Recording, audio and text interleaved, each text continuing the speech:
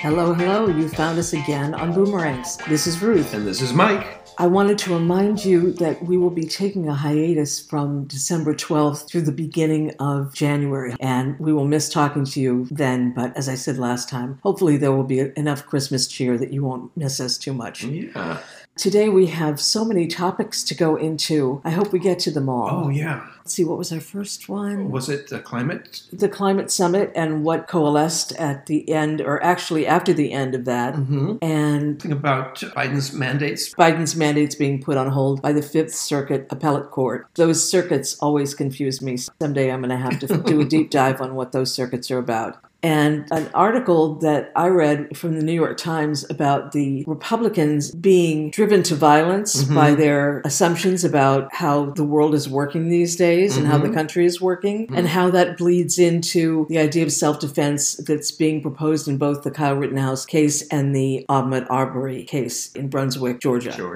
So climate, they just ended? Yes. What I heard was that John Kerry walked in with Xi Jinping, the person who was negotiating for China. Okay. That they walked into the end. I guess they went over the time that the conference wrapped up, so some people stayed later. Is that what happened? I don't know about the aftermath factor. I just know that I guess it was after they were supposedly finished, some agreement was reached where they actually agreed, all the signatories, to say that fossil fuels, coal in particular, need to be reduced. Phased down as opposed to phased out. Right. But even phased down, I didn't know this is the first time in 26 years that they've even found agreement to say that. Isn't that incredible? Yeah. And I guess the two countries who said that it should be down and not out were India and China, if I'm remembering right. I don't know about China. I do know that India was one of the main entities. It's an imperfect agreement they came to, apparently, because it doesn't really say what we need to do and doesn't go far enough. But I took it as something hopeful, that at least they crossed a barrier that they hadn't been able to do. And they have to come back in a year and show what they've done. One thing that I heard from someone who was something of an expert on climate, I wish I could remember his name, but I can't, said that we're going to miss the 1.5 degrees Celsius mark. If we work hard, we will keep it down to 2.0. And that's going to be and even that is bad. Yeah. Like you said, if it happens to affluent white people, it will change. And it's starting to. We had those floods in Germany, and the NewsHour today on Sunday just ran a whole thing about how in Portland, Maine, they're having flooding on a regular basis. They're expecting 100 days of the next year to have the ocean overflow its barrier and flow into the streets of Portland. And it's not like a tsunami. They showed pictures of it happening because it's happening right now as well. And it's just a little bit of water. It's a few inches of water covering the streets and the parking lots. So it's not like a deluge exactly, but 100 days? That means 1 out of every 3 days they're going to have this. So maybe it will scare people. We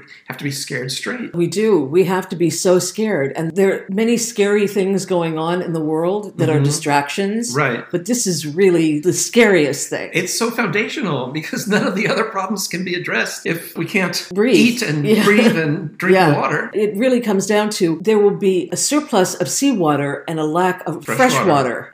I remember Randy Rhoads years ago saying, once we get past this oil crisis, the next crisis is going to be water. And I believe that. Yeah. There's always been fights in California about the water use and piping it down to Southern California for us to drink versus letting the farmers use it in the Central Valley.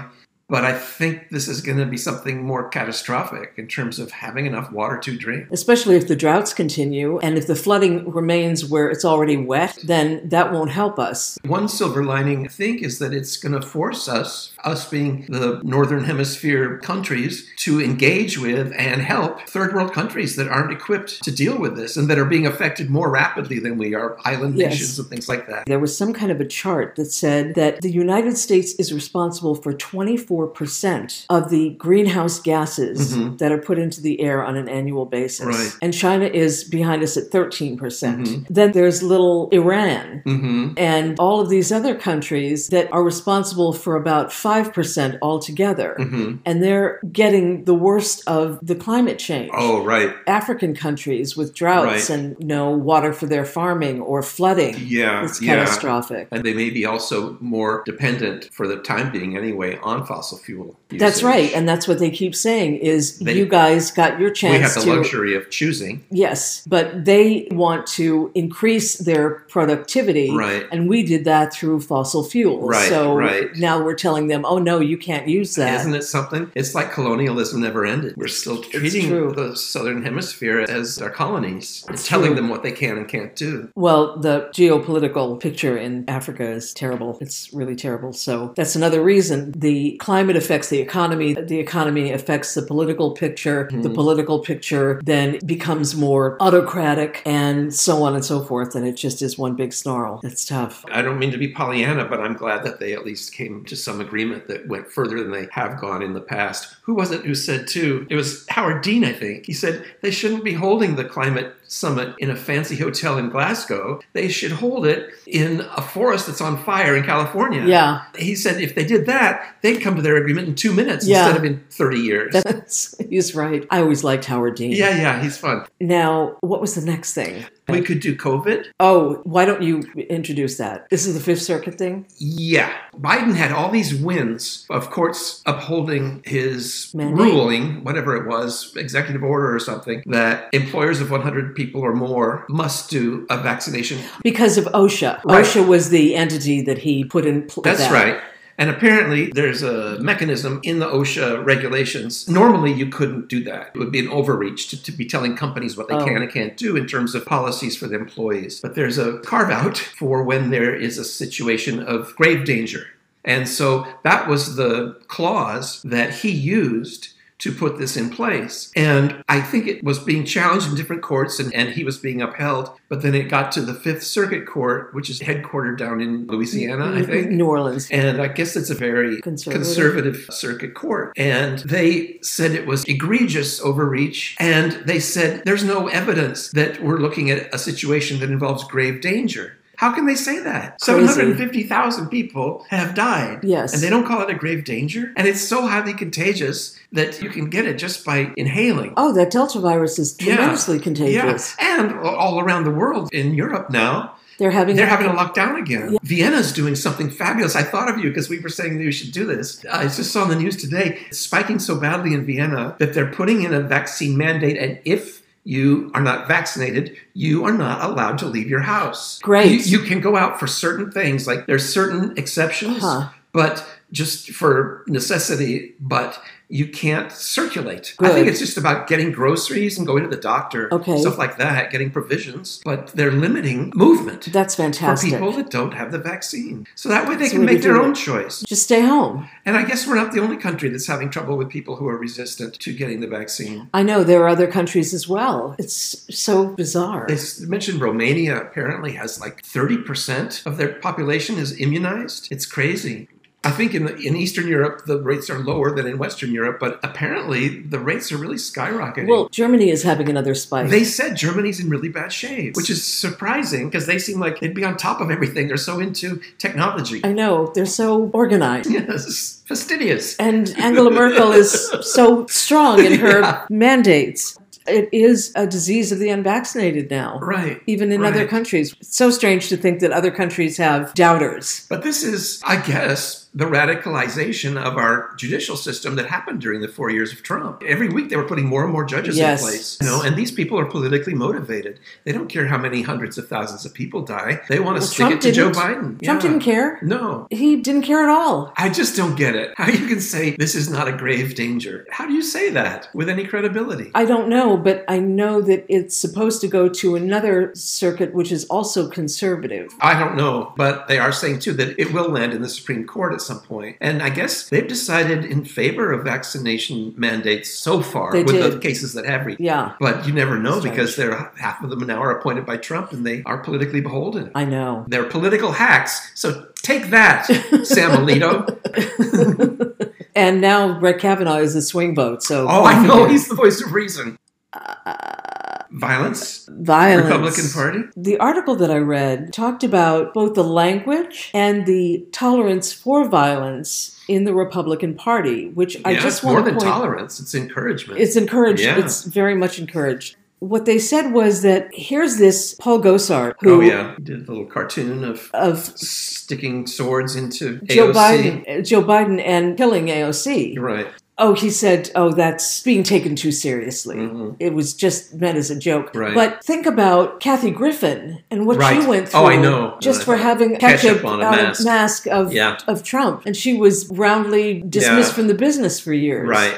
And I think it's a real danger. I think it goes beyond it being politically offensive. That we can handle. But I think the embrace of violent means to get your point across and to act in a way that undoes the democratic process is a serious problem. And I don't know that it started with January 6th, but I think that is the emblem that everybody turns to say, well, look at what happened January 6th. We had to do that. The election was being stolen. We had to raid the Capitol. That was their big wet dream, though, that Bannon message on January 5th. Things are going to be wild. Yeah. With his eyes just aflame. Oh, I didn't see that. Oh, yeah. There's video of him doing it. The other funny thing, though, is the other day they showed video of Bannon doing his podcast. I guess they videotape it. Oh. And as he was doing it, he has a TV behind him doing the news. And the chyron on the news said, Bannon indicted for contempt of Congress. This was happening right behind him. That's so wild. Yeah, that was kind of cool. Well, I'm so glad that he got indicted. That's the greatest news since... But Trump's been encouraging violence since he started. He would do the thing at his rallies about the reporters, and he was going to punch them in the face. And anybody who was a protester. Right. You know, in the good old days, we'd send him out on a stretcher. Right.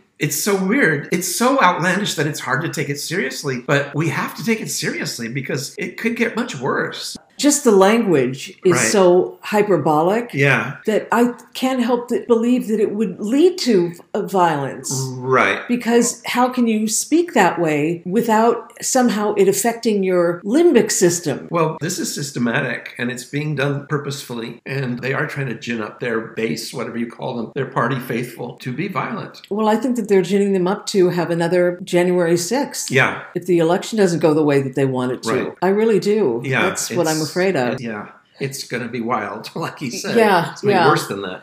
Why should anything disqualify anybody in the Republican Party? Because it now did you disqualify... can make death threats against fellow Congresspeople, and it's okay. Look at Marjorie Taylor Greene and what she does. She did her thing with guns. And she has no restraint because she has no committee assignments. Who put out the ad? It was Sarah Palin, wasn't it? A while back. They put those, those target signs. She put them on Democratic faces. And Gabby Gifford was one of them. Right. And she was shot. Yes, so it's not brand new, and it's not even new with Trump. They've been laying the groundwork for a long time. That's right. To me, honestly, Sarah Palin was the canary in the coal mine? No, I was going to say she was the landing strip, but that's not good imagery. She was the forebearer of Trump. She was the test case. That's right. She was the test marketing. Yeah. Yeah. And she was the focus group. I mean, she had all those words that didn't mean anything, that word salad that she always used to use. Yeah, and the glorification of ignorance. Exactly. Makes you wonder. There's been this ongoing thing about gun rights, and it's always been positioned around the right to self-defense, the right to own a firearm. But now you see, that's not what they've been looking for. They've been looking for freedom to use their guns to force political rule on others. Well, did you hear that one guy at a rally say, when do we get to use our guns? When do we finally start to kill Democrats? Right. And the person who was talking to him kind of calmed him down a little bit, but he said, that's the way they want you to think. It wasn't, no, we can't talk about that way. We can't have that kind of rhetoric. You needed John McCain, remember, when he stood up to the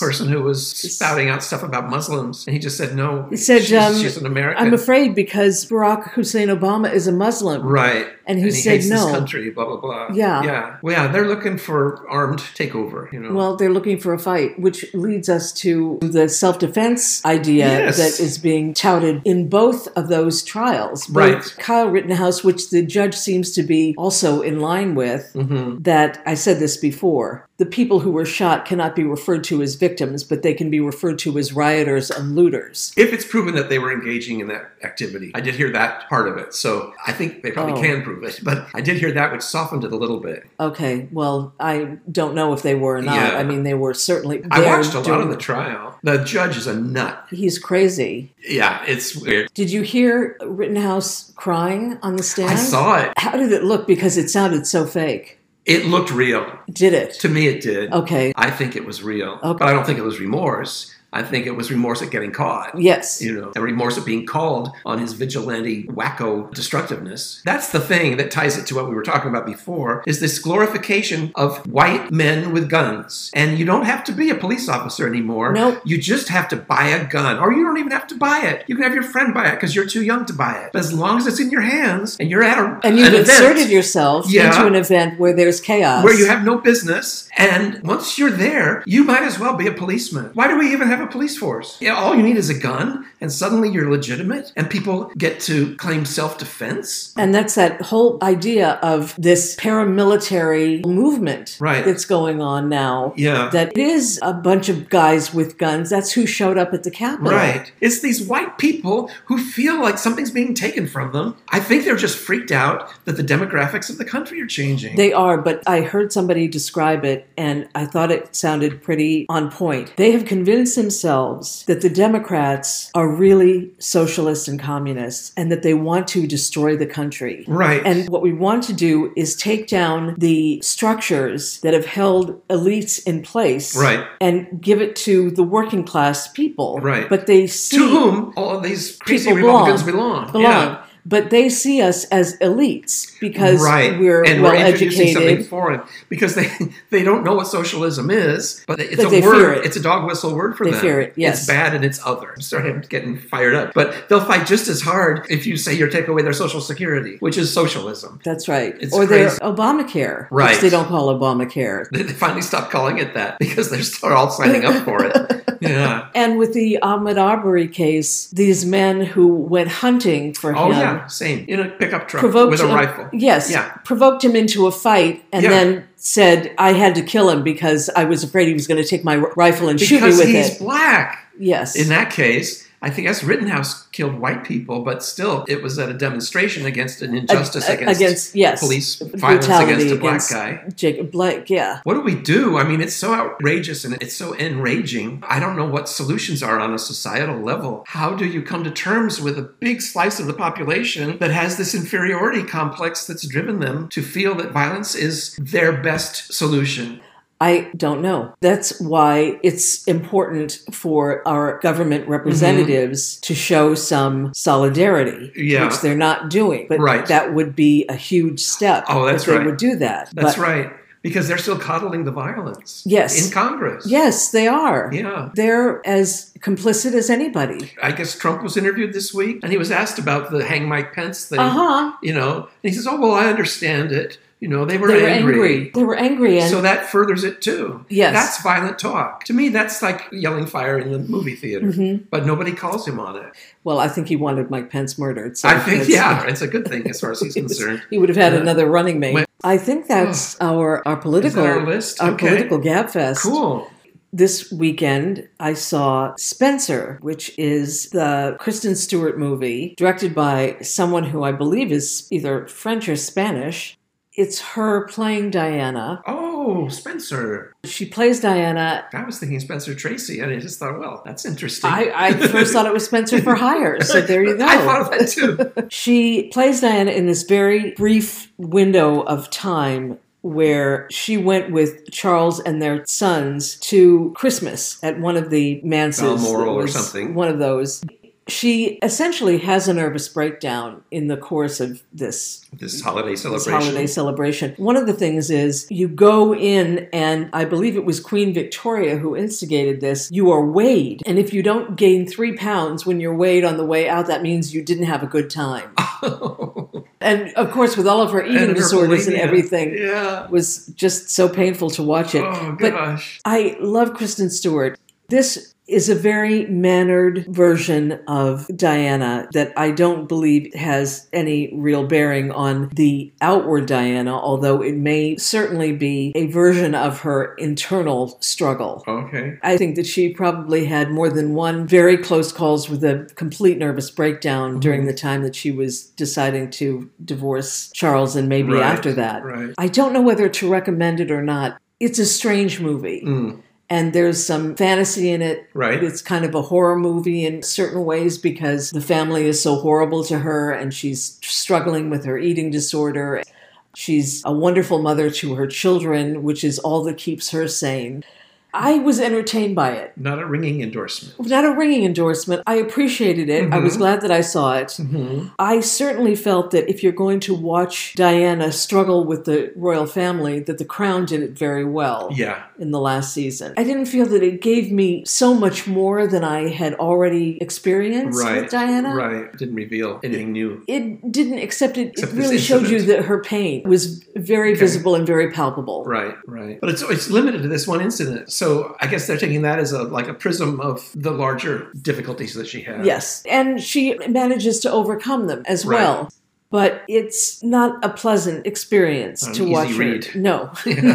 Like I said, I was glad that I saw it. I enjoyed Kristen Stewart's performance. I think it's very divisive. Do you think she did a good job capturing the mannerisms and the vibe? She came across as a princess. She did. She definitely got a lot of things right. She doesn't look like Diana. So I kept going back and forth about whether it was the right interpretation or whether it was really Kristen Stewart doing Kristen Stewart as Diana. Yeah. I just kept going back and forth. Do you know if it was an American production or a European one? It was a European production. Okay. There were so many production companies involved with this thing. It was unbelievable. I don't know how it will do. I have a feeling that it's not going to be a smash hit because it's such a strange film. Is it a theater release or? Yes, it's theatrical. You saw it in a real theater? Yeah, I did. Oh, okay. I did. I'm sure it'll be streaming soon enough. Right. One of the reasons that I wanted to see it was because it was in a theater. Right. That's all I'll say about that. But if you're a fan of hers, I think it's very much worth your while to see it. I just don't know that she has that many fans who are my age, frankly. I think they tend to be younger than me. So I'll leave it at that. Cool. It's time to say goodbye to our Boomer friends. All right. Well, goodbye, Boomer friends, and we will be back in your ears in a week.